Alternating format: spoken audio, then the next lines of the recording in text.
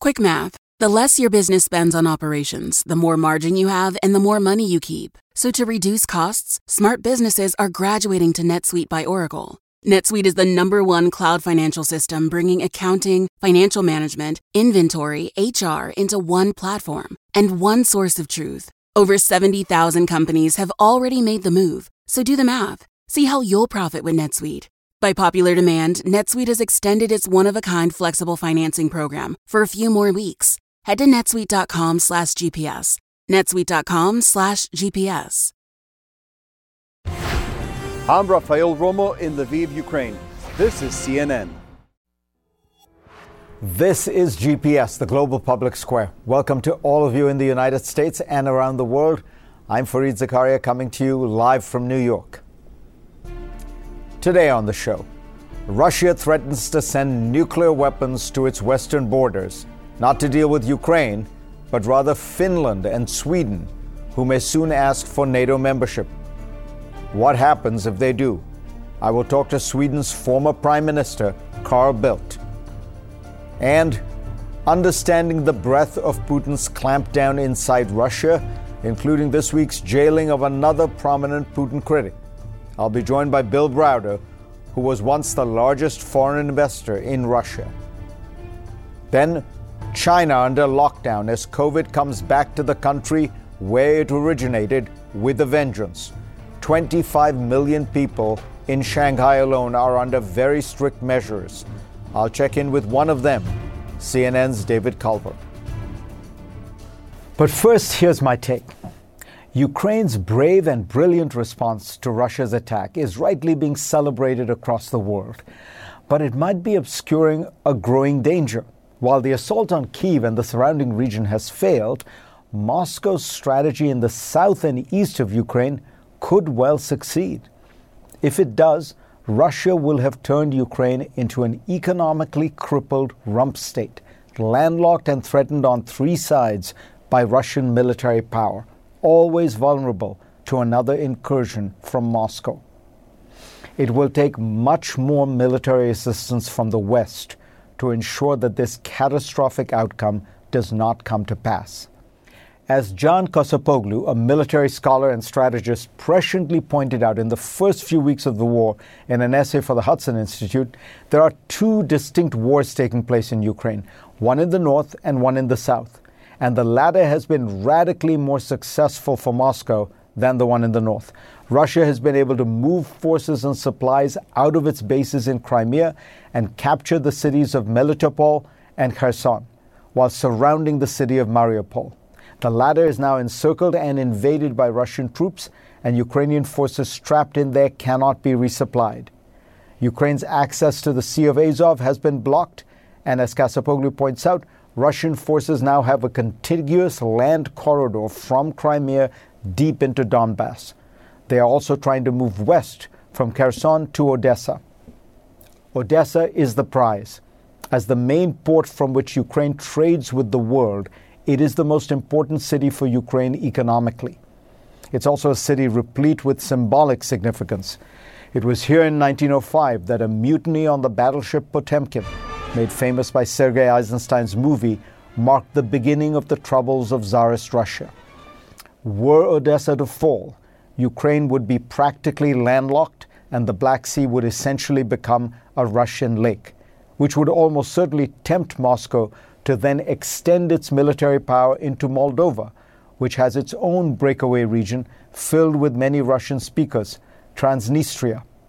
Putin could present this outcome as a grand victory, liberating Russian speakers, gaining crucial cities and ports, and turning Ukraine into a non-viable vassal state. This must not happen, and the Ukrainians are fighting ferociously to prevent it. In Ukraine's east, the Russians are trying to advance from Kherson through the city of Mykolaiv, but they are being stymied by the extraordinary courage of the city's inhabitants, who have reportedly blown up the bridge that connects the city to Odessa and blocked the railway tracks. This week, Ukrainian forces were able to deploy their never-before-used Neptune missiles and sink the Russian missile cruiser Moskva. Still, it's important to remember that before the invasion, Russia had a 10-to-1 advantage in defense spending over Ukraine, and Putin seems determined to press on no matter the costs. So what can the United States and the West do? Much more of everything they are already doing. Ukraine needs more arms, especially those that give it massive asymmetrical fighting power. General Mark Hertling, who has been farsighted in diagnosing Russia's weaknesses and Ukraine's strengths, explained to me that Ukraine needs more equipment that allows it to maneuver quickly around Russia's rigid forces. That means helicopters, armed Humvees, multiple launch rocket systems, drones of every kind. Turkish drones have proved to be an amazingly effective weapon in this conflict. General Hertling urges that Ukraine be given more of those as well as American kamikaze drones and intelligence drones. The Russian Navy, which has been massing in the Black Sea, continues to pose a great danger to Odessa, threatening to either lay siege to it or launch an amphibious landing behind Ukrainian lines. Despite the success of the Neptune missile, Ukraine does not have the capacity to stop the Russian Navy. NATO should consider doing something similar to what it did during the Balkan Wars of the 1990s. It should enforce an embargo around those waters, preventing Russian troops from entering to attack Ukraine's cities or resupplying Russian forces. NATO ships would operate from international waters, issuing any approaching ships notice to mariners that NATO forces are active in the area and warnings not to enter. Admiral James Stavridis, former Supreme Allied Commander of NATO, supports the actions the Biden administration has taken, but urges a more aggressive response from the West on all fronts. Give Ukraine fighter planes and air defense systems, he tweeted. Help it with cyber attacks and give it anti-ship missiles to sink Russian ships in the Black Sea. The United States has appropriated about $16 billion in aid to Ukraine.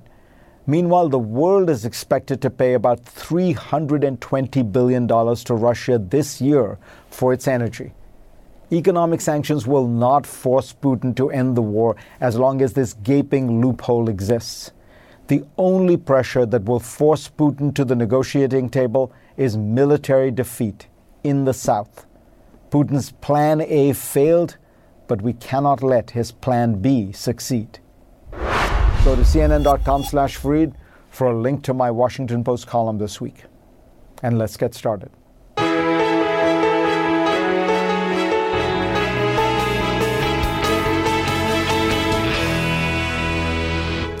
Let's get the latest state of play in Mariupol and the rest of the war from CNN's Matt Rivers, who joins us now from Lviv.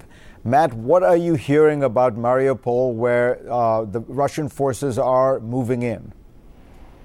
Yeah, Fareed, so as of about 4 hours ago, a deadline that for an ultimatum that was given by the Russians for all remaining Ukrainian resistance fighters in the city of Mariupol to lay down their arms and surrender has passed. That was about 4 hours ago, and the Ukrainians said they would not be respecting that ultimatum. They said that they would be ignoring it instead and continuing the defense of their city. The Russians have since acknowledged that the Ukrainians have ignored that ultimatum and said that they vowed to, quote, eliminate any Ukrainian resistance that remains in the city should they decide to keep on fighting. And what all of that means, Fareed, is that the siege of the city of Mariupol, which has gone on for weeks now, to devastating effect in that city, not only for the Ukrainian fighters in that situation, but also for the hundreds of thousands of civilians that live in that city, will likely continue at this point. And Fareed, I should note, there are about 100,000 citizens that Ukraine says still need to be evacuated from Mariupol. Not one evacuation corridor was agreed to between the Russians and the Ukrainians, which means throughout the day on Sunday, all of those tens of thousands of people remain trapped and they can't leave. Matt, the pictures we've seen are devastating, and it feels like the civilian casualties are probably a lot higher than people realize, possibly in the tens of thousands. What are you hearing very quickly about resupply? Are there arms getting through to the Ukrainians? No, the simple answer is no. We've heard a little bit here and there about maybe some arms being able to trickle in, but what we've heard from the defenders that remain in that city is that they have not only gotten new ammunition, but also fresh food, fresh water, the kinds of things that they would need to sustain a fight for a long time, and yet they've managed to hold on this far. We'll see how things go in the coming days, Fareed. Matt Rivers, pleasure to have you on. Stay safe, terrific reporting. Next on GPS, another sign that Putin didn't think all this through. Long neutral Finland and Sweden both may be on the brink of asking for NATO membership, despite Russian threats. We will explore what a geopolitical sea change this would all be when we come back with the former Prime Minister of Sweden. After decades on the periphery of NATO and the edge of Russia, Sweden and Finland are reconsidering full membership in the alliance.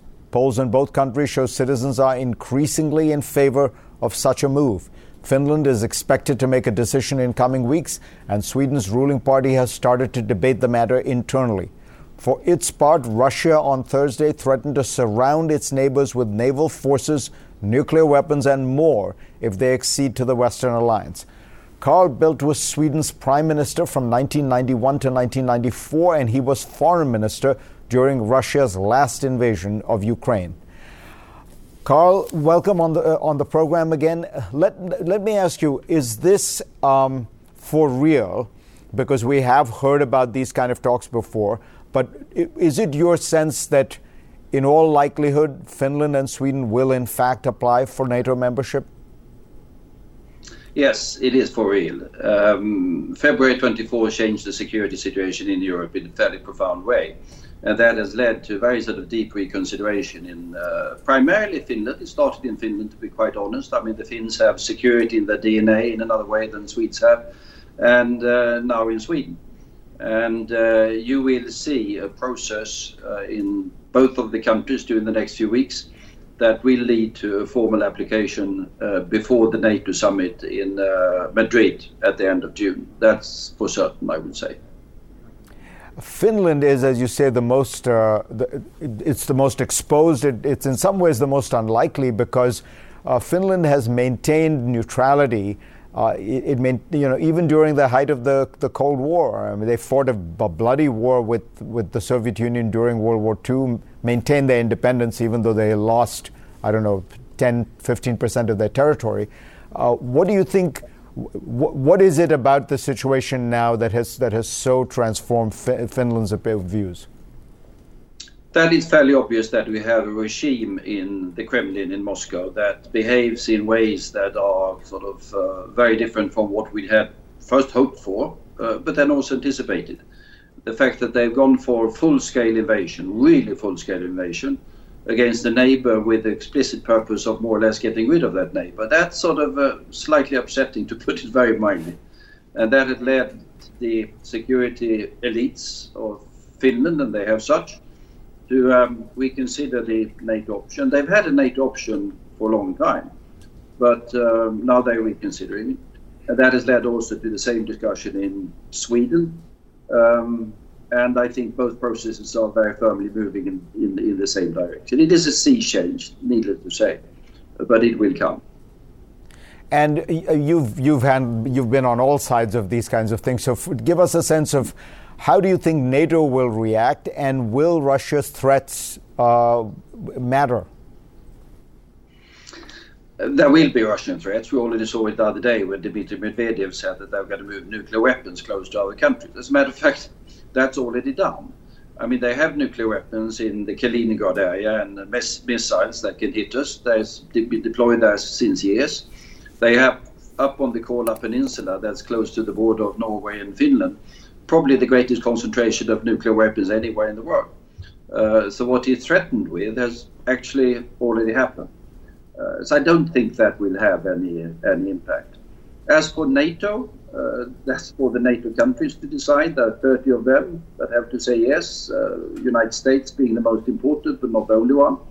But I think the indication so far, and I think rightly so, is that NATO will see this as strengthening the security and the democratic credentials of NATO in a period when NATO will be more needed than ever for the security of Europe.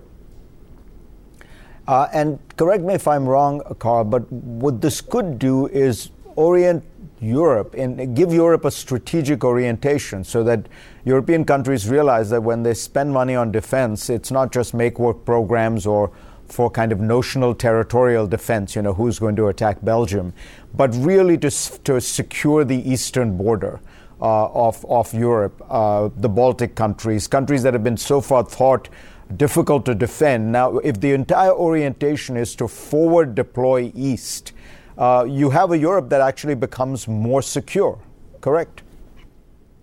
I think that will be the case, and as you indicate, this is part of a wider pattern of changes that we'll see. We see increases in defense spending. Sweden, Denmark, to take that in Northern Europe, now moved up to 2%, or moving up to 2%, where the others already are. You will see Denmark having a referendum to lift some of the restrictions on EU security cooperation they have had. You will see a stronger NATO. I think you see also a stronger EU on security issues. NATO being the military alliance for territorial defense. EU having a somewhat broader array of instruments, being a security alliance. I think we'll see NATO and EU working more closely together. I think we'll see a more balanced relationship across the Atlantic.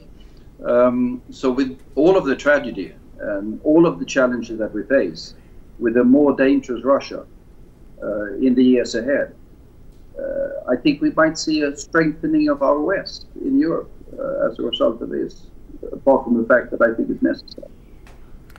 Before I let you go, I have to ask you one question, which is the one place where there does seem to be I don't know if a weak link is the right way to describe it, but there seems to be some problem, is Germany.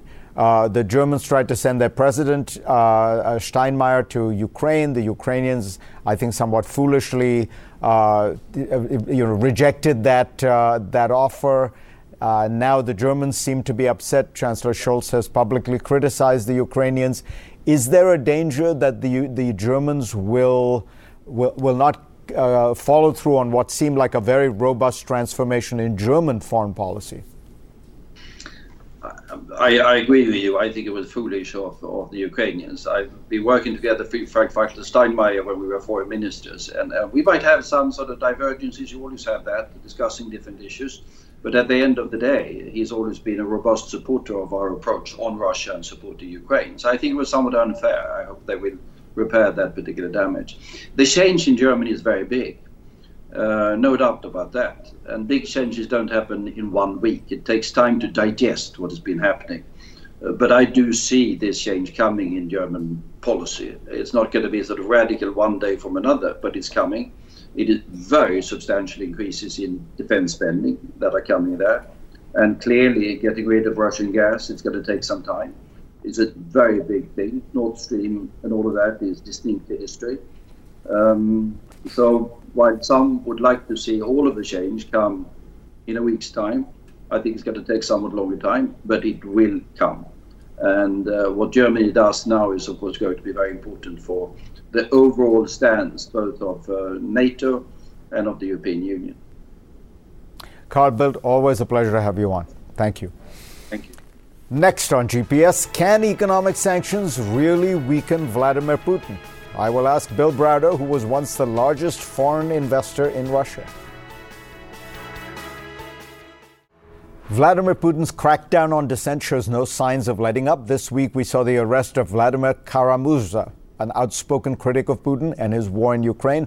On Monday, he appeared on CNN Plus and called Putin's government a regime of murderers. That same day, he was detained and sentenced to 15 days in jail. My next guest is no stranger to Putin's heavy-handed tactics. Bill Browder was once the largest foreign investor in Russia. Then Putin turned on him. He is the author of a new book, Freezing Order. Bill, you've been watching Putin for many, many years, and you in a sense called the shift early. I want to ask you if you think Putin has changed, because if you looked at the invasion of Georgia, it was limited, it was clever, it simply took nibbled away the Russian-speaking parts. This seems full frontal, reckless, as Carl Bildt was saying. It has changed Finnish foreign policy after 70 years of neutrality. Do you think Putin changed? I think Putin has always been the same man. What he's doing right now is responding to things that he sees as threats to his own security, his threats to his own personal safety. He's a dictator. He's been around for 22 years. He's stolen enormous amounts of money. The Russian people are angry with him.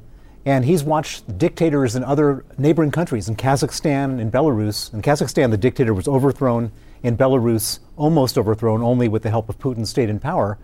And he saw the writing on the wall. And so what I see Putin doing right now, this is a wag the dog scenario. He's basically starting a war to distract the Russian people away from his own failings towards a foreign enemy, because he's afraid of losing power.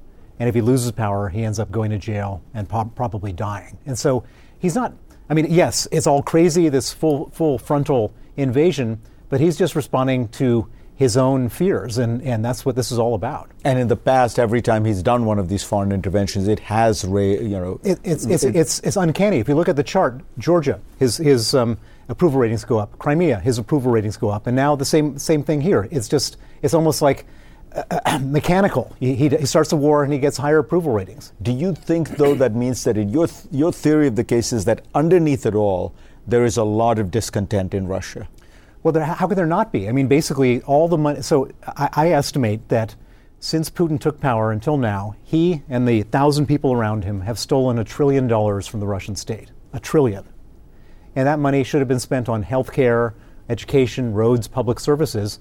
And instead, it went to yachts, villas, private jets. And how can anyone be happy with a situation like that? When I had Mikhail Khodorkovsky on the program, once Russia's richest businessman, he said that he worried that while Putin for the first, let's say, decade was busy stealing money and appropriating, siphoning off funds, he's now worried that it's even worse than that Putin is no longer interested in material gain. What he is interested in, he has these visions of being the next Peter the Great or Ivan the Terrible. He wants to leave a kind of grand mark on Russian history as having saved the Russian-speaking people. Do you see that? Well, he's definitely not interested in money, because look at what's happened to his money. It's being frozen all over the world. So there's something else going on. But I don't think, if you take that analysis, that would say that he's got some national interest. He's interested in the greatness of Russia. But how can anyone be interested in the greatness of Russia if they've stolen all the money from the people and hollowed it out completely and absolutely? And so I would say this is more about a desperate little man who's afraid of being killed. That's really what it comes down to. Is he's just a small little man who is worried about the people rising up against him. Do you think that the economic sanctions are the right way to go? What should be done? How do you put real pressure on Putin? Well, sanctions are like medicine. It depends on when you administer the medicine to a disease, whether you stop the disease or whether it goes full force. If we had done some sanctions, even a small portion of these sanctions, early, before he invaded, just like 5% of them, so he could see that there was that we could all lock arms with our allies and do something, he might have had a different calculus. Once he's made the decision to invade, there's no changing his mind. He is a guy who never compromises, never shows weakness, never backs down. The purpose of sanctions now are very simple: to completely and absolutely starve him of the financial resources to execute this war. But the problem is the oil and natural gas revenues keep flowing. You're a practical businessman. Realistically, Europe can't shut itself off from Russian energy. So what should they do? Well, you're exactly right. So the war costs $1 billion a day to execute. Germany, Italy, Austria send $1 billion a day to Russia, to Putin, to buy bullets to kill Ukrainians. And so it's a real problem. They have to stop. I mean, are they going to stop 100% of that? No, but I think that it's possible and feasible to pare it down quite a bit. And there's one other thing which people don't talk about a lot, which is the oil price. Saudi Arabia could turn on the taps and pump 1 million or 2 million barrels a day extra oil, and the oil price would go down 30%. We have leverage over Saudi Arabia. We should be using it now. And if they don't back down, or if they don't cooperate in this whole thing, they should be considered part of the problem as well. Tell us about Kara-Murza, the newly in jail dissident. You met with him. He's a friend of yours, and you urged him not to go to Russia. I was with him 2.5 weeks ago in London. We were having dinner, and I said, where are you going next? I wanted to invite him to my book party in Washington. And he said, I'm going to Russia, but I'll be at your book party.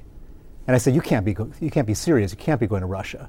He said, no, I have to go. I'm an opposition politician. I'm asking the Russian people to stand up to Vladimir Putin, what message would it send if I'm too scared to go to my own country? And he went, and he got arrested. And I should point out that they've tried to kill him twice with poison. He survived 2 assassination attempts. He's now in the custody of the people who tried to kill him.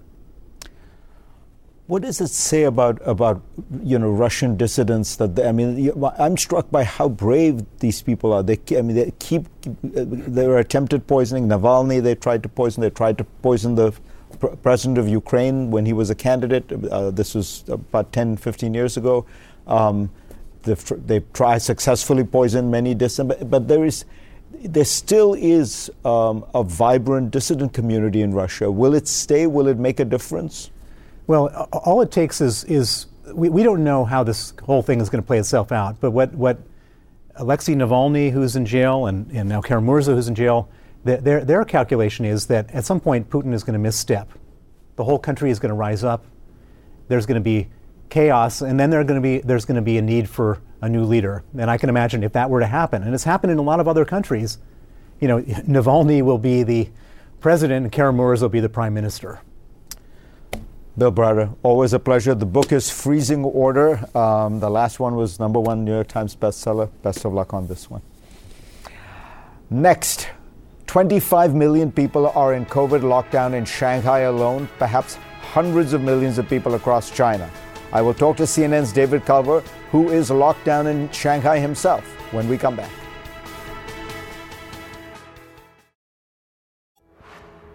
After initially trying to stop the coronavirus in its tracks, most of the world eventually accepted there was no way to fully contain the virus, except for China, which has stuck to a zero COVID strategy all this time. It has reported impressive results for 2 years, but that strategy is finally breaking down. Some 400 million people are now under full or partial lockdown, according to the Japanese bank Nomura, including more than 25 million people in China's largest city, Shanghai. That city has seen a backlash as people struggle with a lack of food and basic necessities. Joining me from that lockdown in Shanghai is CNN's David Culver. David, can you describe for us what this lockdown looks like? And just remind people, we are talking about China's richest, most cosmopolitan, most international city, a city when you go to sort of dazzling skyscrapers and affluence.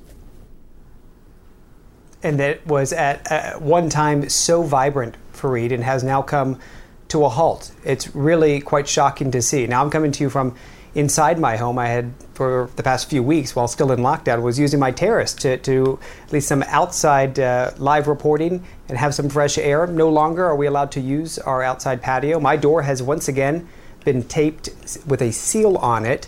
They don't want people even opening their windows. They're trying to once again confine folks to their homes. And this was after last week they had given folks the idea that maybe there would be some sense of freedom and they would be easing restrictions a bit. Well, here we are, back to square one. So this is, to be candid, like no other lockdown. And I've covered Wuhan and many in between right here in China. And for a month, there have been various levels of lockdown here that we've been living through. And it's getting tough. And it's been very challenging. Getting food and basic necessities, that has been increasingly difficult. I've been fortunate, but some in the city are living off little to no food, shouting, "We are starving, we are starving." And Fareed, you point out, this is in Shanghai, of all places. It seems folks here are increasingly more concerned with these lockdown measures that are draconian, that are harsh, than they are with even getting the virus, Fareed. Is there a sense, I mean, if you have had the opportunity to talk to some of these people or to see stuff on social media, do people think this is a legitimate public health strategy, maybe a little too extreme, or is it, a kind of communist party that is just reacting to save face and to maintain control? This feels out of control, Fareed, both the virus and the management of this outbreak. And with each passing day, you begin to question what exactly is happening here. I mean, the cases are spreading. This is Omicron. The West well knows that it's highly transmissible, and it's spreading within lockdown communities. I mean, if I get it, the only time I'm close to other people, and this goes for most of the folks in this city, is when we're with our neighbors for the many mandatory government COVID tests and the occasional government distribution. That's the only time we're coming together. So if after about a month's time, we've been isolated outside of those instances, well, more and more folks are raising concerns that it's actually these lockdown measures that are causing the spread. And there's increasing skepticism of the numbers, Fareed. This is something that we remember going back to Wuhan. Officially, right now, with the nearly 300,000 or so cases that the government is reporting here in Shanghai, only 13 people are listed as critically ill or severe illness. And yet our reporting, in talking to folks, as you pointed out, through social media in particular, that's been a way that we've been able to connect, even going back to Wuhan, with people who are living in the midst of this along with us. Well, they're sharing that this recent outbreak has taken the lives of their loved ones, died directly from COVID, according to the doctors that these people have been dealing with. And so the official count, though, when you look at total deaths right now, Fareed, the official government count is 0. So things are not adding up. Now, it would seem that the solution to this, at least one solution, would be to use the vaccine that works, the mRNA vaccine, which the Chinese have not locally developed, so they would have to license a Western vaccine. Right. And this point, one thing the Chinese government would be able to do is to vaccinate the entire country within, a month, 2 months. But they seem resolutely opposed to that. Explain that. And it seems politics and perhaps ego, it's pushing out science and any carefully calculated strategy at this point. Initially, when you look at the approach here, and even with the vaccinations, there was a lot of trust. People were really willing to go along with these extreme measures. I remember right after Wuhan, having left there, everyone was in it with this feeling of solidarity. They wanted to try to make the country safer as they saw it, the virus being the biggest threat, and they worked together to do that. There was this social acceptance. And so vaccinations, while they say they're officially at roughly 90% of people being fully vaccinated, the real concern is, of course, those who are 80 years or older. That number falls to about 50%. But what you're starting to then see on the streets here are protests. And that's, as you know, a rare sight in China. And I think we have a video of one instance in particular of folks who are being taken into custody by police who are in hazmat suits because they're being forced out of their homes. Now, these are not positive cases, I need to point out. They're being pulled out of their homes because their houses are being turned into quarantine centers. And so when folks are taken to quarantine facilities, they're also dealing with really poorly constructed infrastructure, unsanitary conditions. And it seems online people are starting to get creative with their backlash. So not only are we seeing the in-person protests, Fareed, but we're starting to see that for a brief period of time, they're able to post ways and certain hashtags that are very clever, and they're able to get through the censors, which we know is a heavily monitored internet here. And they're using that satire to criticize the government. And they're also calling out the perceived hypocrisy of state media, which has portrayed this as orderly and controlled. Everything is going mostly smooth. Now, the people of Shanghai, they're not ignorant. And you have to wonder if given what's been this unspoken deal with the people, this prosperity and the basic necessities for all, so long as the party remains in control without any dispute, well, you have to wonder if that deal is going to fall apart after all of this, Fareed. This story is not going to go away, and we will be back. David Culver's fascinating reporting. Thank you. Next on GPS, why China and Russia are united in trying to counter the consensus narrative on the war in Ukraine. A very interesting story when we come back.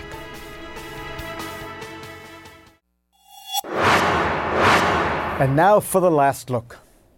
To the outside world, Beijing appears engaged in a delicate dance over Russia's war in Ukraine. Far from condemnation, but unwilling to offer Russia unqualified support either. But within China's carefully controlled landscape of state-run media and social networking sites, its posture is far from neutral. In recent segments on China's Central Television, the network highlighted the bogus Kremlin talking point that the U.S. is funding the development of biological weapons in Ukraine. Other Chinese media have seriously taken up the equally bogus idea that Russia's invasion is a special military operation designed to weed neo-Nazis out of Ukraine. And as Li Yuan notes in a column in the New York Times, if you were to watch Chinese television, it's unlikely you'd see coverage of international condemnation of Russia or of anti-war protests in Moscow. Contrasted with the reality of the gruesome scenes from Bucha, Russian disinformation floating in Chinese media feels abhorrent. But none of this should surprise us. China and Russia have long cooperated on the dissemination of anti-Western propaganda. As Li Yuan notes, since 2015, the countries have held an annual Sino-Russia media forum with backing from top leadership. Putin once spoke of wanting to break the Anglo-Saxon monopoly on the global information streams. For the Chinese Communist Party, the war in Ukraine offers a particularly expedient opportunity to reinforce anti-Western messaging that, of course, bolsters support for Xi Jinping at home. Take a new documentary called Historical Nihilism and Soviet Collapse that has been screened for Communist Party officials in recent months. As the New York Times reports, it portrays Putin as a hero restoring Moscow to greatness. While it was produced before the war, it argues that Russia should be concerned about countries it used to control. At one point, according to the Times, the documentary's narrator opines that some of these states are forward positions for the West to contain and meddle in Russia. And the documentary underscores a decades-long obsession of the Chinese Communist Party, the fall of the Soviet Union. As the China scholar David Shambaugh once told the Wall Street Journal, when the leadership gets up in the morning and goes to bed at night, it is the Soviet collapse that haunts them. That's because, as we're too apt to forget, the People's Republic of China is in its political system modeled on the USSR.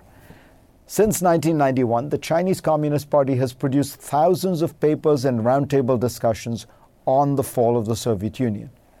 But as James Palmer has written in Foreign Policy, the narrative has shifted in recent years away from structural critiques of the Soviet Empire toward a different culprit. The new line of argument in the party is that Soviet leaders like Mikhail Gorbachev and Nikita Khrushchev simply lost their nerve to bolster the strength of the authoritarian system.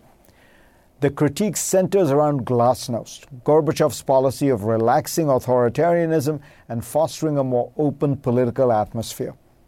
While the policy from the Western perspective was a moment of triumph, for the Chinese, it was a fatal mistake. And the main point of Gorbachev's failure was his relaxation of the state's grip on information, according to the Chinese narrative. Under Gorbachev, banned books returned to shelves, people living in the Soviet Union learned the truth about Stalin's purges, and criticism of the government was allowed. The Chinese Communist Party sees this as the detrimental effect of opening up to the West, which, according to Beijing's narrative, uses free flows of information to destabilize mighty communist regimes. And it's not just the new documentary. As the Times reports, Chinese universities are organizing lectures tying the war in Ukraine to Russia's grievances with the West, such as NATO expansion. This narrative justifies Russia's invasion as essentially provoked by the West. So perhaps China's posture on Ukraine has less to do with its undying support for Russia and more with making common cause with Moscow to break the West's hegemony on information and thus shield the Communist Party from critiques, attacks, and negative information. For President Xi, the main goal remains what it has always been, keeping the Communist Party of China firmly in power. Thanks to all of you for being part of my program this week. I will see you next week. I'm Dr. Sanjay Gupta, host of the Chasing Life podcast. In honor of our 10th season, we want to hear from you. Leave us a message at 470-396-0832 and tell us how you chase life. It could be used on an upcoming episode.